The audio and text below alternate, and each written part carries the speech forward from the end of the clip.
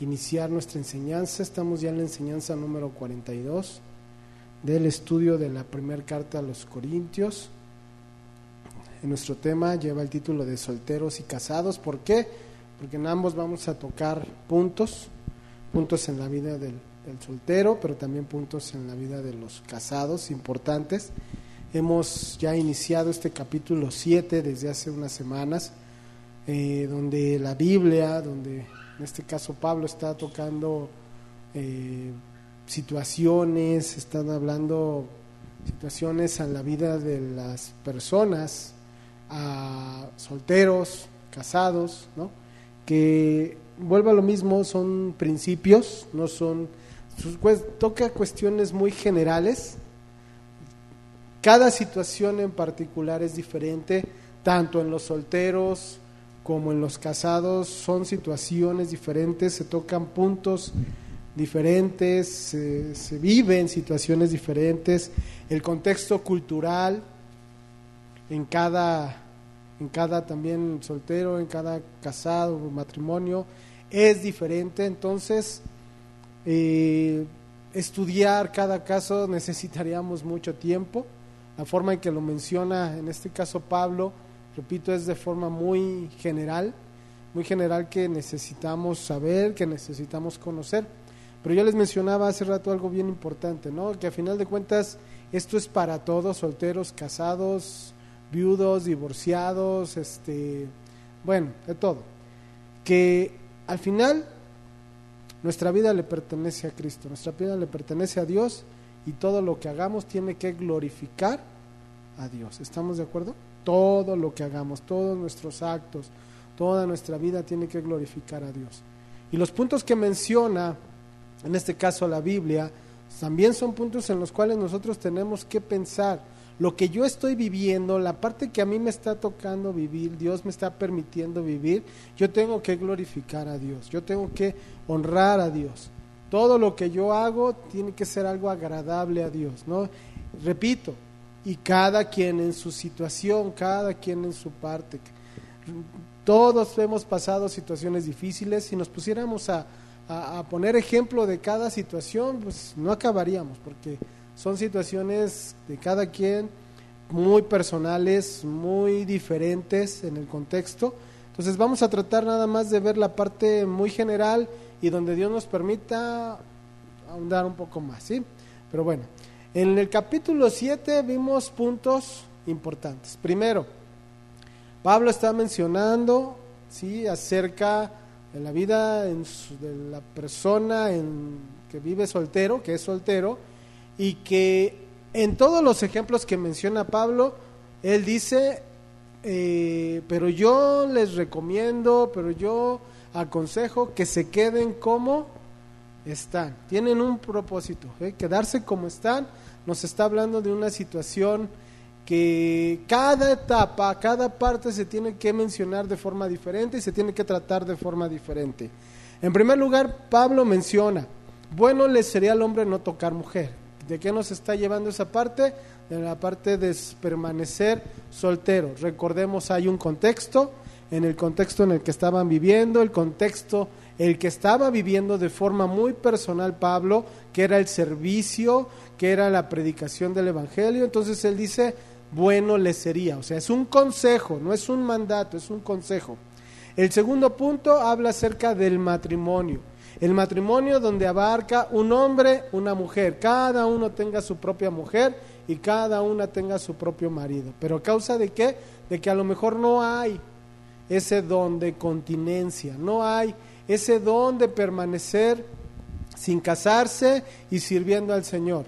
Entonces, Él manda, si no tienes ese don, puedes casarte. Ahora, ahí en esa parte del matrimonio, Pablo se detiene un poco para tratar la situación conyugal, donde ¿sí?, toca la parte del deber conyugal, la parte de la intimidad, como una parte necesaria, como una parte muy importante y básica en el matrimonio. El deber conyugal, la parte de la intimidad, el cumplimiento, el saber que tenemos una responsabilidad con nuestro cónyuge, de cubrir esa parte.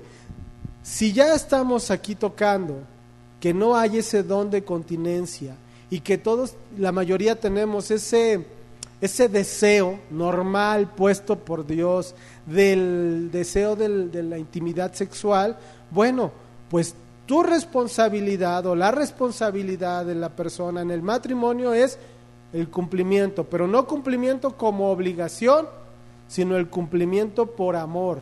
¿Estamos? El cumplimiento de estar juntos, de ser una sola carne en el matrimonio, de la unión en la intimidad. ¿Para qué? Para que también, como el mismo versículo lo decía en el versículo 5, para que no seamos tentados. Si somos personas que no tenemos ese don de continencia y sabemos que ese don, ese regalo de la sexualidad en cada uno de nosotros necesita ser cubierto, bueno, pues que sea cubierto, logres satisfacer ese deseo. ¿Con quién? Solamente con tu cónyuge, con nadie más, no cabe nadie más. Ningún tipo de satisfacción externa es buena si no es solamente con tu cónyuge. ¿Estamos? ¿Sí? Entonces es un tema importante que se trató hace 8 días, la parte del deber conyugal, la parte de la intimidad, que es muy importante, que no se nieguen, lo veíamos, ¿sí? No se nieguen, tu cuerpo ya no te pertenece, tu cuerpo le pertenece a tu cónyuge, ¿sí? Y si entendemos eso, sabemos que tu cónyuge te va a tratar bien, te va a amar, te va a cuidar. ¿Por qué? Porque ya existe, ya no hay esa potestad de uno mismo, y tu obligación, tu deber es tratar ese cuerpo con amor, con cuidado, ¿sí? Entonces es importante, es necesario el deber conyugal, es básico el deber conyugal, es básica la intimidad en el matrimonio. No podemos castigar al cónyuge con ese regalo que Dios nos ha dado, ¿no? Es que me enojé, es que me hiciste algo malo y entonces te castigo con la parte de la sexualidad. No, eso no es correcto, ¿sí? La única excepción en cuanto a la parte de la intimidad donde no hay ese contacto, donde se abstienen, es por mutuo consentimiento y porque se ocupen en la oración y el ayuno. Pero nuevamente después de ese tiempo, veíamos, tienen que volverse a juntar, tienen que volverse a unir. Bueno, vamos a darle continuidad a lo que Pablo nos está enseñando. Vamos a estudiar el versículo, pero repito, hay sus excepciones, cada caso es diferente, pero bueno, vamos a ir a los puntos básicos de la enseñanza. Vamos al versículo número 7 entonces, primera carta a los Corintios, capítulo 7, versículo 7.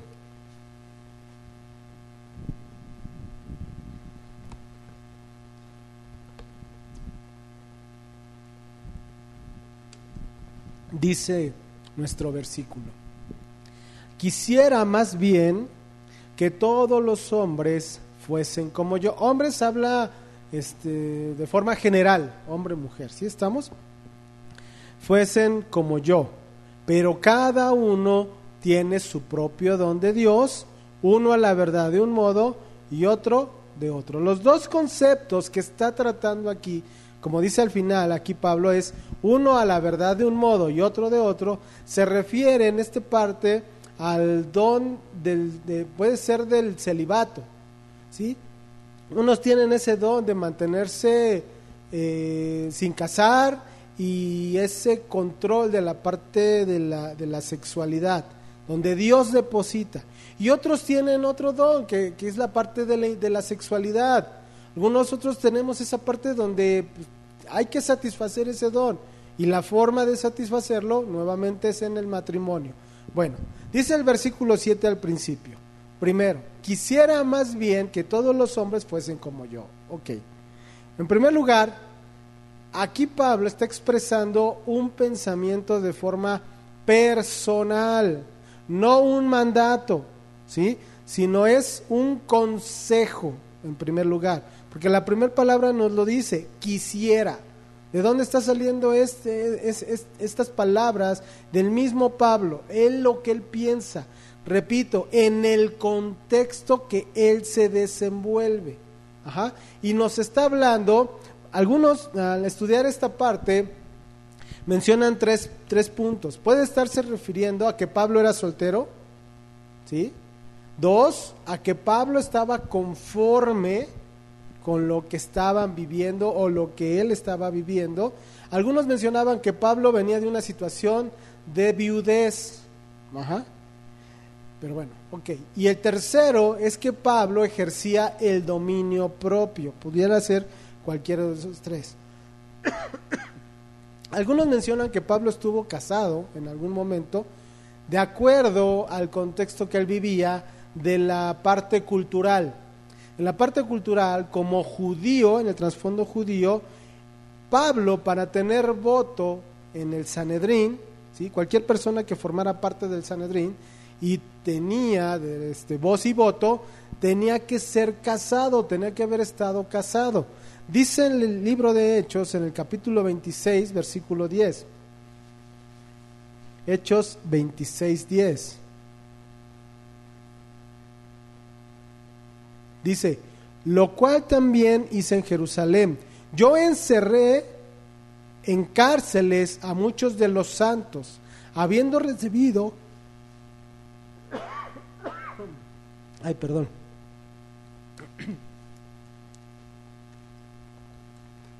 Dice, habiendo recibido poderes de los principales sacerdotes, y cuando los mataron, ¿qué dice? Yo di mi voto. Entonces ahí algunos piensan que como Pablo tenía voto, entonces llegan a pensar que era casado, como parte del Sanedrín era casado. Ahora, de acuerdo a la tradición judía y la historia de esa época, también se consideraba una persona casada a aquella que se dedicaba al estudio y la enseñanza de la ley. Recordemos que Pablo, él mismo habla, ¿no? Que él había estudiado a los pies de Gamaliel, un estudioso de la palabra. Entonces, por eso se consideraba Pablo que era casado, pero casado no en la parte natural con otra persona, con una mujer, sino en este caso con el estudio y la enseñanza de la ley. Por eso él tenía voto en el Sanedrín, ¿sí? Bueno, entonces para que entendamos bien esta parte, que Pablo dice que más bien que todos fuesen como él, ¿a qué se estará refiriendo? ¿Al celibato? ¿Se estará refiriendo a el matrimonio o se estará refiriendo al dominio propio? En primera, no está promoviendo ninguno de los tres puntos, ¿estamos de acuerdo? Bueno, sí, básicamente el dominio propio, pero no ni en la parte de soltería ni en la parte del matrimonio, porque cualquiera de los dos, tanto la soltería como el matrimonio, es bueno.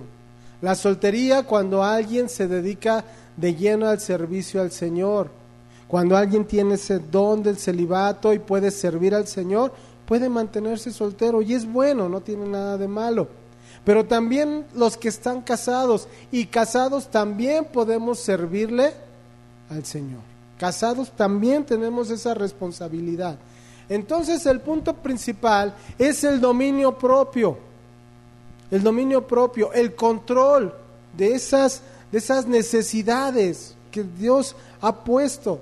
Tanto el soltero como el casado necesita y debe ejercitar el dominio propio.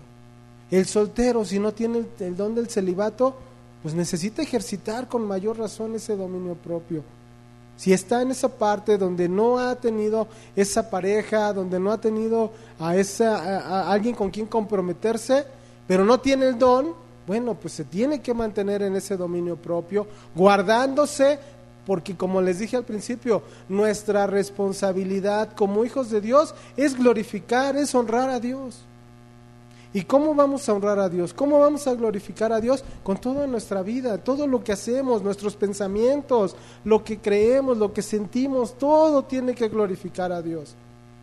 Pues tanto soltero como casado, es nuestra responsabilidad caminar en ese dominio propio. Y como lo veíamos hace 8 días, la forma de caminar en dominio propio es teniendo una relación personal con Dios. teniendo a Cristo en nuestra vida. No le podemos pedir al mundo que tenga dominio propio, porque el dominio propio solamente viene por medio de nuestro Señor Jesucristo en nuestra vida. Pues el dominio propio tiene que ver con resistir las tentaciones sensuales. Jóvenes, necesitas resistir. No tienes el don del celibato, son contados los que pueden llegar a tener ese don. Pero si no lo tienes, tienes que resistir las tentaciones. Tienes que resistir para no dejarte llevar, para no darle de comer a la carne. Y la forma de resistir, la forma de apartarte de esas tentaciones es una relación con Cristo. Teniendo a Cristo en tu vida, caminando cerca de Cristo. Y eso cerca de Cristo es estudiando, leyendo, orando. Entonces, eso es la parte principal, a donde está llevándonos aquí la palabra dominio propio. Lo vimos hace 8 días. Entonces dice Pablo, pero cada uno tiene su propio don, cada uno tiene el regalo que Dios le ha depositado. Algunos el don del celibato, otros pues el don de la parte sexual que solamente puedes satisfacer con tu cónyuge. Unos de un modo, dice, y otros de otro. Cada quien. Algunos se pueden realizar su vida de forma personal sin casarse, y qué bueno. Pero algunos otros donde van a encontrar esa realización personal es en el matrimonio, y también qué bueno. Entonces, no es ninguno de los dos puntos es malo, ninguno de los dos puntos es pecaminoso. Lo pecaminoso, lo grave, lo peligroso es que no sepamos controlarnos, es que no tengamos ese dominio propio en nuestra vida, seas soltero, seas casado. El dominio propio, repito, solamente es cuando tú tienes esa relación personal con Cristo. Joven, tú puedes tener el dominio propio si tú tienes esa relación personal. Tú te puedes guardar tus ojos, puedes guardar tu mente, puedes guardar tu corazón. ¿Para quién? Para cuando Dios te ponga esa persona con la que te vas a casar. Y entonces todo lo que tú eres, todo lo que Dios ha depositado en ti, lo rindas para esa persona, porque vas a glorificar a Dios cuando ames a esa persona que Dios te ponga. ¿Estamos de acuerdo?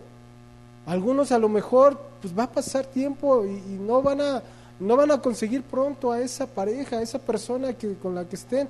Bueno, pues aún así tienes que seguirte guardando. Como no llegó la persona, entonces voy a hacer lo que se me da la gana, no. Tengo que seguirme guardando, tengo que seguir guardándome en mis sentidos, mis ojos, mi mente. ¿Por qué? Porque yo tengo que glorificar a Dios con mi vida. Si puedo glorificar a Dios con esa persona que me ponga para formar una familia, pues glorifícalo así. Pero si Dios no te lo puso o no se ha dado, bueno, pues glorifícalo también así. Glorifícalo en el estado en el que estás. Si estás soltero, pues soltero. Si estás casado, casado. Pero guárdate. Pero glorifica a Dios. Ríndete a Dios solamente. Vamos a tocar esa parte nuevamente del celibato, donde hay ese deseo de agradar a Dios, sirviéndole, a veces sin casarse. Y aquí lo menciona nuestro Señor Jesucristo en el Evangelio de Mateo, en el capítulo 19. Vamos a leer desde el versículo 1 al versículo 12. Puntos donde en este caso los fariseos trataban de hacer caer a nuestro Señor Jesucristo con preguntas para tentarle, para que contradijera. Pero vamos a ver qué nos dice. Dice ahí en el versículo 1, Mateo 19:1. Aconteció que cuando Jesús terminó estas palabras, se alejó de Galilea y fue a las regiones de Judea al otro lado del Jordán.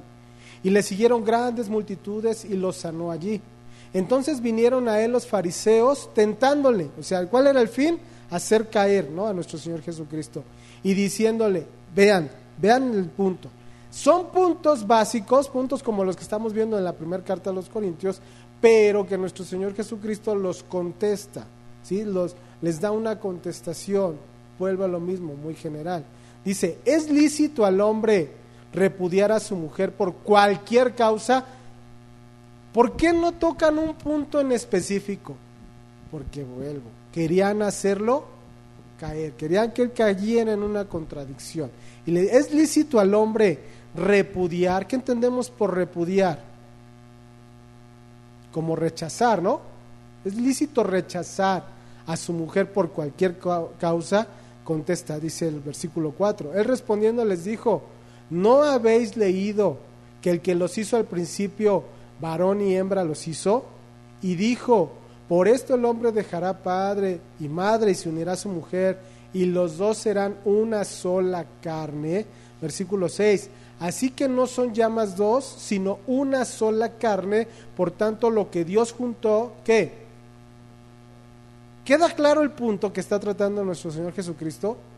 ¿Cuál es? Si ellos tocan el punto del repudio, del rechazo dentro, ¿sí? Hombre, mujer, dice nuestro Señor, bueno, Dios los hizo hombre y mujer y les dio esa capacidad, les dio ese regalo de la unión matrimonial, de la unión íntima, donde se hacen una sola carne. Es un regalo, es un don, es algo que Dios permitió, es algo bueno para el hombre y la mujer, una sola carne. Y les dice, y lo que Dios juntó, no lo separe el hombre.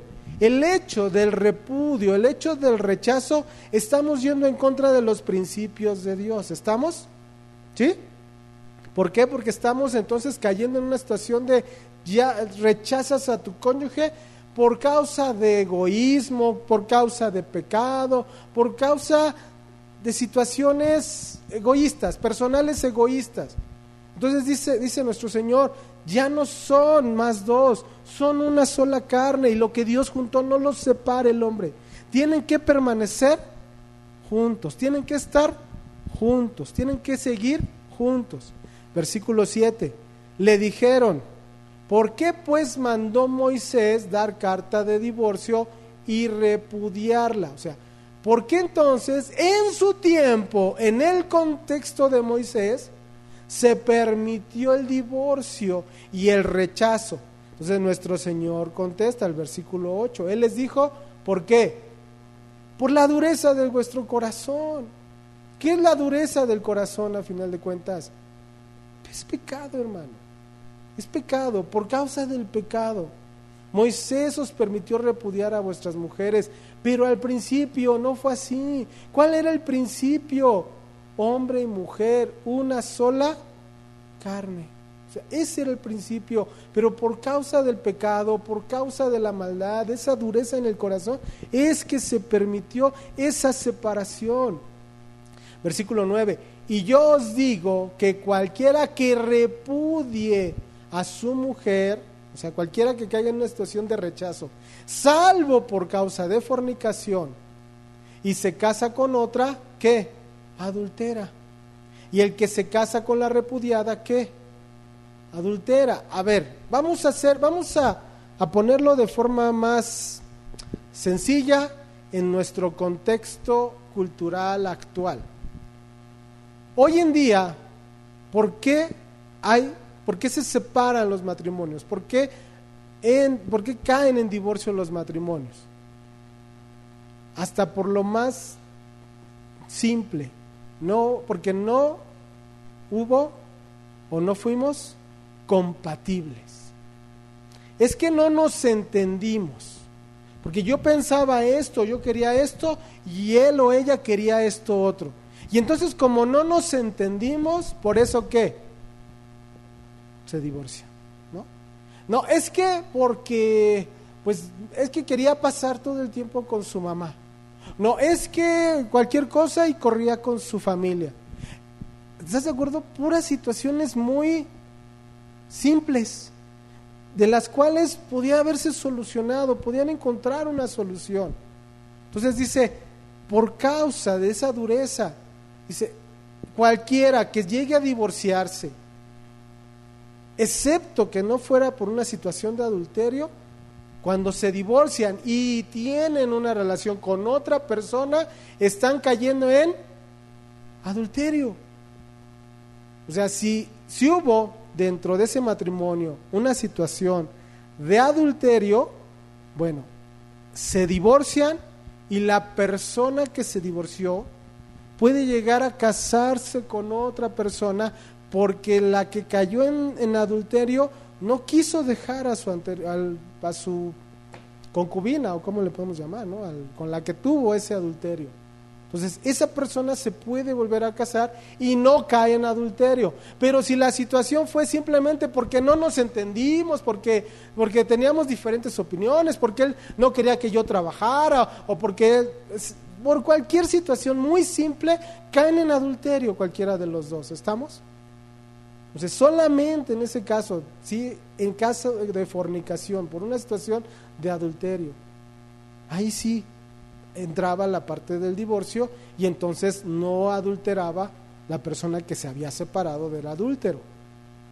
Dice el versículo 10, le dijeron sus discípulos, si así es la condición del hombre con su mujer, fíjense hasta dónde llega esa parte, no conviene casarse. Entonces, para no caer en una situación así de adulterio, porque se me permitió el divorcio, pues no me caso. Pero si no tenemos ese don de continencia y no me caso, ¿qué va a pasar entonces conmigo? Si no me estoy casando y no tengo el don de continencia, puedo llegar a caer en pecado. Puedo llegar a caer en una situación de fornicación simplemente porque no tengo ese don de continencia. Y no me casé pues para no caer en una situación de adulterio. O sea, es cerrado, no es correcto. ¿Sí? Dice el versículo 11, entonces él les dijo, no todos son capaces de recibir esto. ¿El qué? El quedarse sin casar, ¿sí? Sino aquellos a quienes es dado. Pues hay eunucos que nacieron así del vientre de su madre, y hay eunucos que son hechos eunucos por los hombres, y hay eunucos que asimismo se hicieron eunucos por causa del reino de los cielos. El que sea capaz de recibir esto, que lo reciba.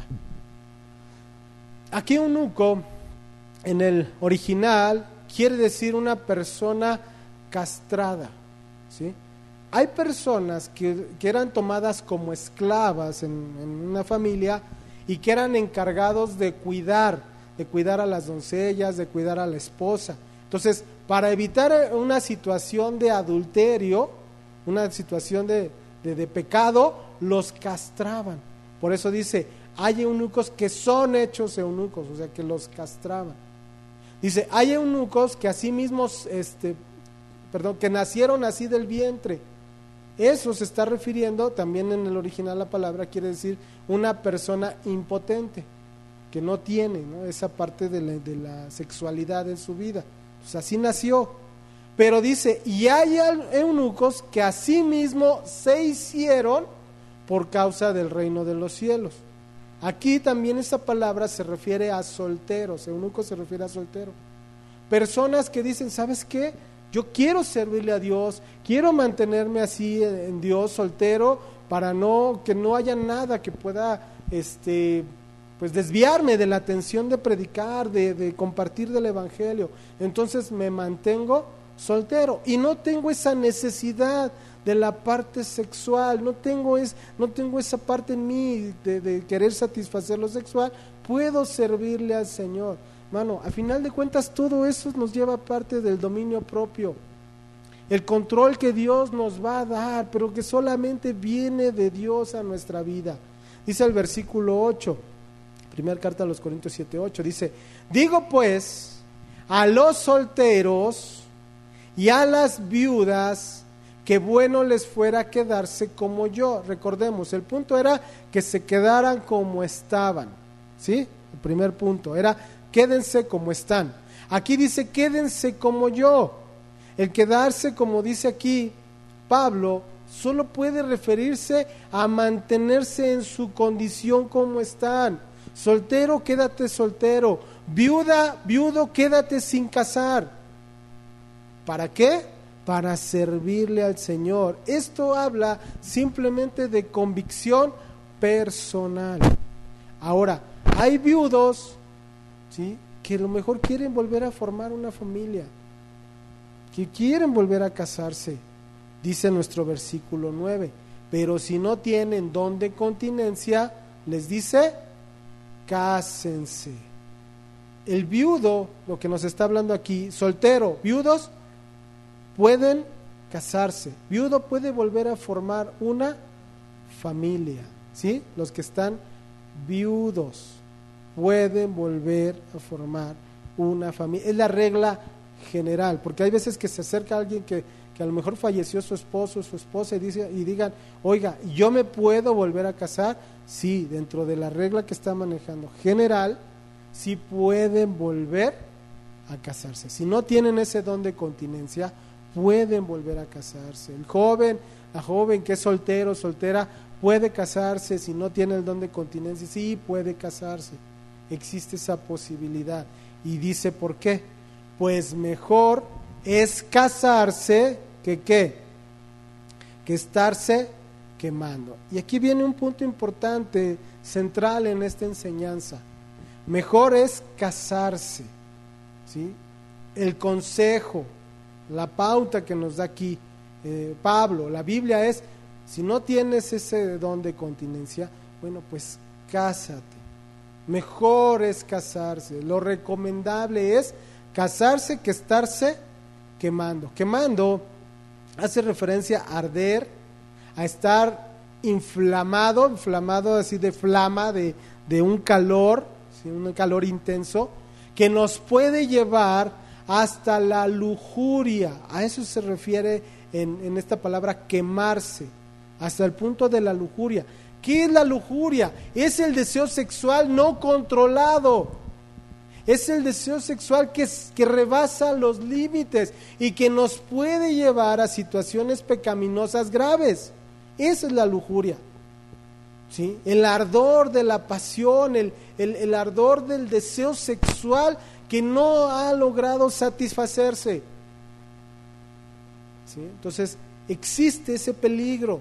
Existe en la vida que no tiene la continencia el quererse, el que ese ardor, ese fuego que está dentro de la persona lo puede llegar a quemar, o sea que es muy, muy intenso y lo lleva a dar rienda suelta al instinto. Si lo correcto, si lo bueno es satisfacer el deseo sexual en el matrimonio, pero no te has casado y está ese fuego por dentro, lo puede llegar a satisfacer en una situación de pecado, ¿sí? Ese es el peligro. Nos está diciendo cuál es el peligro. El peligro es satisfacer ese deseo de forma incorrecta, de forma pecaminosa, ¿sí? Eso es el peligro. Ahora, esa es la regla general que nos está mencionando, que es una pasión que no tiene uno control.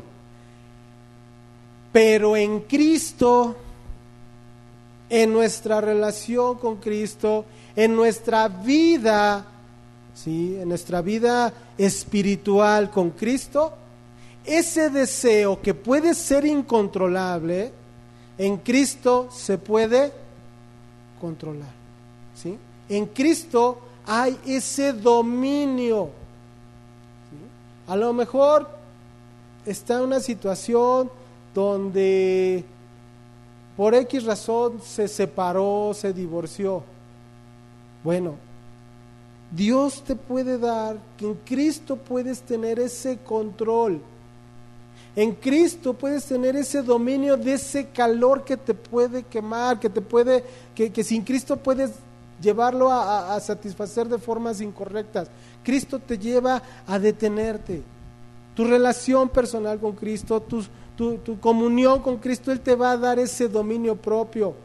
Hay solteros que tienen, decíamos hace ratito, que tienen ese deseo de casarse, pero que no han conseguido ese varón o esa mujer para casarse. Bueno, no te desesperes. no te desesperes. A lo mejor piensa que ya es mucho tiempo, que ya la edad les pasó y por eso ya no consiguieron. Y entonces, ¿ahora qué van a hacer? Bueno, tranquilo, en Cristo puedes seguir teniendo ese dominio propio. Yo no estoy diciendo que a lo mejor no consigas ese varón o esa mujer a una edad. ¿Qué es lo normal? ¿Qué es lo normal? ¿Qué consideramos normal? ¿Casarse a los qué? 20, 25, 30 años, ¿no? Podemos decir que es normal. Pero a lo mejor hay solteras que llegaron a los 40, 42, 45 y dicen, pero pues, yo no tengo, no conseguí y yo sí quiero.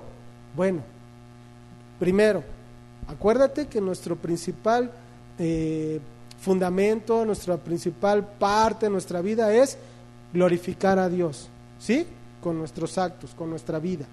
Y la forma de glorificarlo es no pecando, es teniendo ese dominio. Bueno, en una relación personal, tú puedes tener ese don y puedes glorificar a Dios aún en esa edad. Y tú con ese deseo de casarte.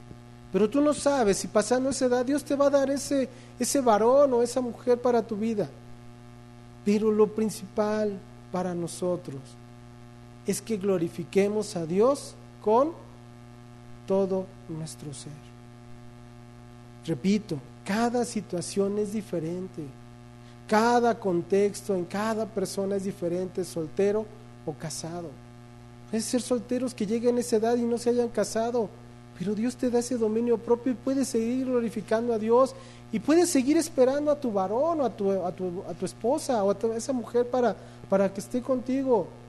Se los pongo como ejemplo, perdónenme, no es mala onda, ¿no? Mi hermana se casó a los 48 años. Hemos sabido de personas cercanas que se llegaron a casar después de los 50 años. O sea, cada situación es diferente, pero lo principal es que entendamos que esa pasión que hay dentro de nosotros, si no hay ese don de continencia, puede estar bajo control si tenemos una relación personal con Cristo. Podemos glorificar a Dios con nuestra vida, aún en la situación que estemos viviendo, solteros, viudos, casados. Nuestra responsabilidad, nuestra vida es glorificar a Dios. Es honrar a Dios. Dios me permitió llegar a esta edad sin casarme. Bueno, voy a honrar a Dios. Dios me permitió casarme desde joven y ahorita vivir en mi matrimonio. Voy a honrar a Dios. Dios me permitió estar casado y ahora viudo. Voy a honrar a Dios. Lo principal es eso, honrar y glorificar a Dios. Y la única forma de honrar y glorificar a Dios es teniendo esa relación personal con Cristo. Es teniendo a Cristo en nosotros. Es andando en una comunión con Cristo. ¿Estamos? Dice el versículo 10, pasa aquí Pablo a otro punto. ¿Cuál es ese punto? El punto del divorcio. Dice el versículo 10 y 11. Pero a los que están unidos en matrimonio, ya está hablando de un matrimonio, ya, de una situación ya de unión matrimonial. Dice, mando, no yo, sino el Señor. ¿Qué? Que la mujer no se separe del marido y que el marido no abandone a su mujer. Esto está en el versículo 11, en la parte final. Entonces, mujer, no te separes. Cuando habla de no separarse, hace referencia a no partir, no alejarse, no irse del marido. Y el marido le dice no abandone. Cuando habla de no abandonar, ¿qué quiere decir? No despedirla, no alejarla, no salir. O sea, la responsabilidad, ojo, en el matrimonio es hasta que la muerte los separe. Ese es el punto. Ese es el punto básico, ese es el punto central en el matrimonio. Aquí pensamos y sabemos que se refiere a creyentes, ¿sí? Un matrimonio de creyentes, ambos. Y dice, mando, no yo, sino el Señor. Cuando dice Pablo que él manda, está hablando de que él está transmitiendo solamente un mensaje. El mensaje que viene de Dios y que ya lo leímos en Mateo 19:6. Mateo 19:6. Así que no son ya más dos, sino una sola carne. Por tanto, lo que Dios juntó, no lo separe el hombre. ¿Ok? Lo que Dios juntó, no lo separe el hombre. Ambos son creyentes, ambos están juntos, están casados, y dice que no sean separados por el hombre. En una situación de matrimonio, ya ante las leyes civiles, ¿sí?, dice que no sea separado por el hombre. ¿Qué quiere decir? No cabe el divorcio, ¿sí? Cuando vienen matrimonios, vienen personas, una pareja, y dice, bueno, es que pues yo he tenido muchos problemas con mi esposo, con mi esposa, y pues la verdad me quiero separar. ¿Cuál es el principal consejo o cuál es lo principal que nosotros tenemos que aconsejar a la persona? No se separen. No hay divorcio. Ese es el principal punto, el central. Nosotros cuando estuvimos en esa parte como abogados y se acercaban, oye, es que quiero divorciarme, nosotros lo primero que les aconsejábamos es, no te divorcies, no cabe, no es correcto el divorcio, ¿sí? Ahora, hago un paréntesis, y bueno, también es importante que lo sepamos, hay sus excepciones, ¿estamos? Lo que nos dice la Biblia es que no los separe el hombre. No hay divorcio, no te divorcies. Y algunos llegaban y decían, no, pero es que yo me quiero divorciar. Entonces búscate otro abogado. Yo no te voy a divorciar, porque yo no llevo a cabo divorcios. No es, mi religión no me lo permite. No es cierto. ¿No? Bueno, no cabe, yo no te aconsejo eso. Yo te aconsejo que se restaure, que se arregle, ¿sí? Pero no cabe el divorcio. Ahora, en el contexto cultural de esa época, cuando fue escrita esta carta, las mujeres en el contexto judío no podían divorciarse. Los hombres sí. ¿Estamos? O sea, al varón sí le daban el derecho a divorciarse, de repudiar. A la mujer no. Okay. Ese era el contexto judío. En el contexto romano, ¿sí?, la mujer sí podía divorciarse. Ahora, ese era el contexto de hace 2000 años, aproximadamente. ¿Cuál es el contexto de hoy en día? Pues que el divorcio es algo que normal. Es algo normal. Es más, hoy en día las autoridades civiles, las autoridades judiciales, hasta te facilitan las cosas para el divorcio, ¿sí o no? Ahora ya existe el divorcio express, rapidito, nada más tráeme tu escrito, hacemos la junta, firmamos y ya después agárrense del chongo para ver qué van a hacer con los bienes y qué van a hacer con los hijos. Pero por lo pronto, por el cuidado, por los derechos humanos, ¿no? Es lo que dice, para cuidar la integridad de la otra persona, divórcialos rápido, ¿sí o no? Ese es el contexto cultural de hoy en día. Eso es lo que hoy en día estamos viviendo. Ok, viene un cristiano, estamos hablando de un matrimonio de cristianos. Viene un cristiano y dice, me quiero divorciar. Tú le dices, bueno, de acuerdo a la palabra de Dios, el divorcio no está permitido. El divorcio no es de Dios. Pero en el contexto cultural te va a decir, ay, pero de acuerdo a lo que pues vivimos, pues el divorcio está permitido, hasta me puedo divorciar bien rápido. Bueno, el hecho de que una cultura te permita hacerlo, no quiere decir que tú como creyente puedas hacerlo.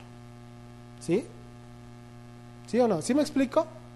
No por el hecho de que es algo normal el divorciarse. Hoy en día, en nuestra sociedad, no quiere decir que tú como creyente puedas llegar a hacerlo. ¿Por qué? Porque nosotros nos regimos bajo las leyes, bajo los principios que son de Dios. Y Dios dice que no los separe el hombre.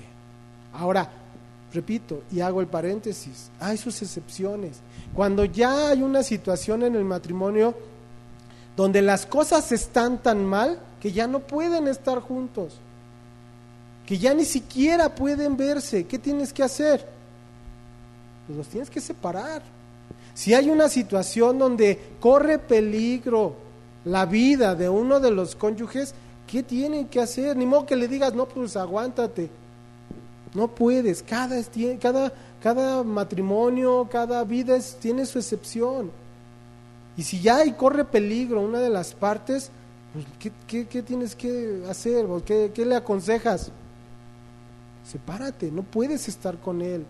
Imagínate si es una persona agresiva, una persona que su condición, aunque se diga cristiano, sigue siendo de golpear, sigue siendo de explotar, a lo mejor ni nacido de nuevo es. Y entonces puede llegar a dañar a la otra parte, ni modo que le digas, ay, quédate. Pues te tienes que separar, le tienes que aconsejar en la separación. Ahora, imagínate que hay una situación de adulterio de una de las partes. Y la parte que adulteró, no quiera dejar con la que adulteró. Ni modo que le digas, aguántate. Hay enfermedades sexuales. Y si esa persona con la que adulteró es una persona promiscua, entonces regresa y tiene relaciones en su matrimonio, puede llegar a infectar a su esposa o a su esposo, ¿sí o no? No lo puedes dejar que se quede tampoco ahí. Tienes que decirle, ¿sabes qué? Sepárate. Entonces, repito, cada contexto tiene, ¿sí?, un consejo diferente. Hay sus excepciones. Entonces, estamos hablando como regla general, como punto general. No, es que no nos entendimos. Pues aguántate y resuélvelo. Pues sí, no nos entendimos, pues divórciate. No puede ser así. Mira, vamos a ver lo de la parte de la fornicación. Ya lo leímos, Mateo 19:9. Mateo 19:9. Dice, y yo os digo que cualquiera que repudia a su mujer, salvo por causa de fornicación, ¿sí?, si repudió y se va con otra, está causando adulterio. La excepción para no entrar en adulterio es que haya habido una situación de fornicación, de adulterio del cónyuge. Entonces esa persona que se separó por causa del adúltero puede llegar a formar un nuevo matrimonio, pero hay un contexto. No podemos juzgar las cosas a la ligera. Estamos hablando de forma general, ¿sí? Pero cada punto, cada contexto es diferente. El punto importante aquí a enfatizar tiene que ver con ¿qué? Con los votos que hacemos. ¿Qué es un voto? Una promesa. Cuando tú te casas, estás haciendo promesas y Dios mismo nos habla. Cuando tú hagas promesa, cúmplela. Porque la promesa que tú le hagas a otra persona es una promesa que estás haciendo delante de ¿quién? De Dios. O sea, si tú hiciste un voto, tú hiciste una promesa a tu cónyuge, amar en las buenas, en las malas, enfermedad, en la salud, riqueza, pobreza, en cualquiera, tú tienes la obligación de cumplir esos votos, porque los hiciste también delante de Dios y en primer lugar delante de Dios. Tus promesas tú las hiciste primeramente delante de Dios. El matrimonio fue establecido por Dios para ser de forma permanente, con sus excepciones, sí, pero es de forma permanente. El matrimonio, hermanos, es básicamente una promesa hecha a Dios, principalmente a Dios y después a la otra persona. Y el hecho de que nosotros cumplamos esas promesas, cuidemos de ese matrimonio, hermano, seremos una herramienta poderosa para dar testimonio de Dios en nuestra vida, de Dios en el matrimonio. Repito, hoy ya no se quieren casar los jóvenes. Hoy ya no quieren formar una familia. ¿Por qué? Porque vienen de contextos de, a lo mejor familiares, a lo mejor de conocidos, donde hubieron problemas, pleitos, dicen, no me quiero casar. Pero si nosotros lo hacemos correctamente, lo hacemos glorificando a Dios, lo hacemos honrando a Dios, somos herramientas poderosas para dar testimonio de Dios. ¿Estamos? Dice el versículo 11, y si se separa, o sea, bueno, ya, por cualquier causa se separaron, ¿sí? Por incompatibilidad, porque no se entendieron, por lo que sea, si se separa, ¿cuál es el mandato? Ojo, dice el Señor, quédese sin casar. Si te casaste por X cosa, si te divorciaste por X razón, y tú llegas a salir con otra persona, cuidado, puedes caer en adulterio. El consejo es quédate sin casar o reconcíliese. El mandato, el consejo que da, el mandato que viene de Dios es reconcíliate, arregla esa diferencia. Te divorciaste, quédate como estás. Quédate sin casar. ¿Quieres formar otra familia? Bueno, primero acércate, pide consejo. A ver, ¿cómo está la situación? ¿Por qué se divorciaron? ¿Hay solución o no hay solución? No, pues no hay. No, sí hay. Bueno, reconcíliate. ¿No lo hay? Bueno, pues si Dios te lo pone, pues puedes casarte, pero repito, cada situación es diferente. Estamos viendo la regla general. El matrimonio es permanente y te divorciaste, quédate sin casar. ¿Existe la posibilidad de reconciliación?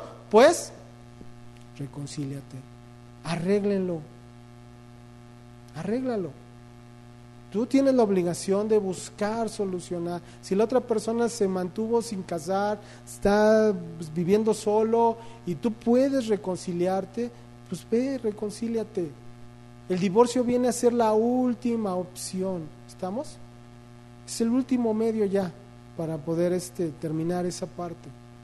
La separación, ojo, no rompe el vínculo matrimonial. El hecho de que tú tengas un documento legal que te diga divorciado, eso no quiere decir que el vínculo matrimonial ya se rompió. ¿Sí? ¿Por qué? Porque Dios nos da la oportunidad de sanar, de corregir, de restaurar las diferencias y regresar a esa comunión en el matrimonio y esa comunión también delante de Dios. Como cónyuges cristianos tenemos la obligación de evitar contiendas. No estamos exentos de tener diferentes formas de pensar, diferentes opiniones, pero que esas opiniones diferentes, esos pensamientos diferentes, no nos lleven a un punto de ruptura. No nos tienen que llevar a ruptura, nos tienen que llevar a ceder, a platicar, a llegar a acuerdos, no rupturas, no terminar un pleito y separados, no, porque estamos unidos de por vida, estamos ligados de por vida en el matrimonio. Entonces, cuando haya alguna diferencia en el matrimonio, nuestra obligación, en primer lugar, es la reconciliación. ¿Estamos de acuerdo?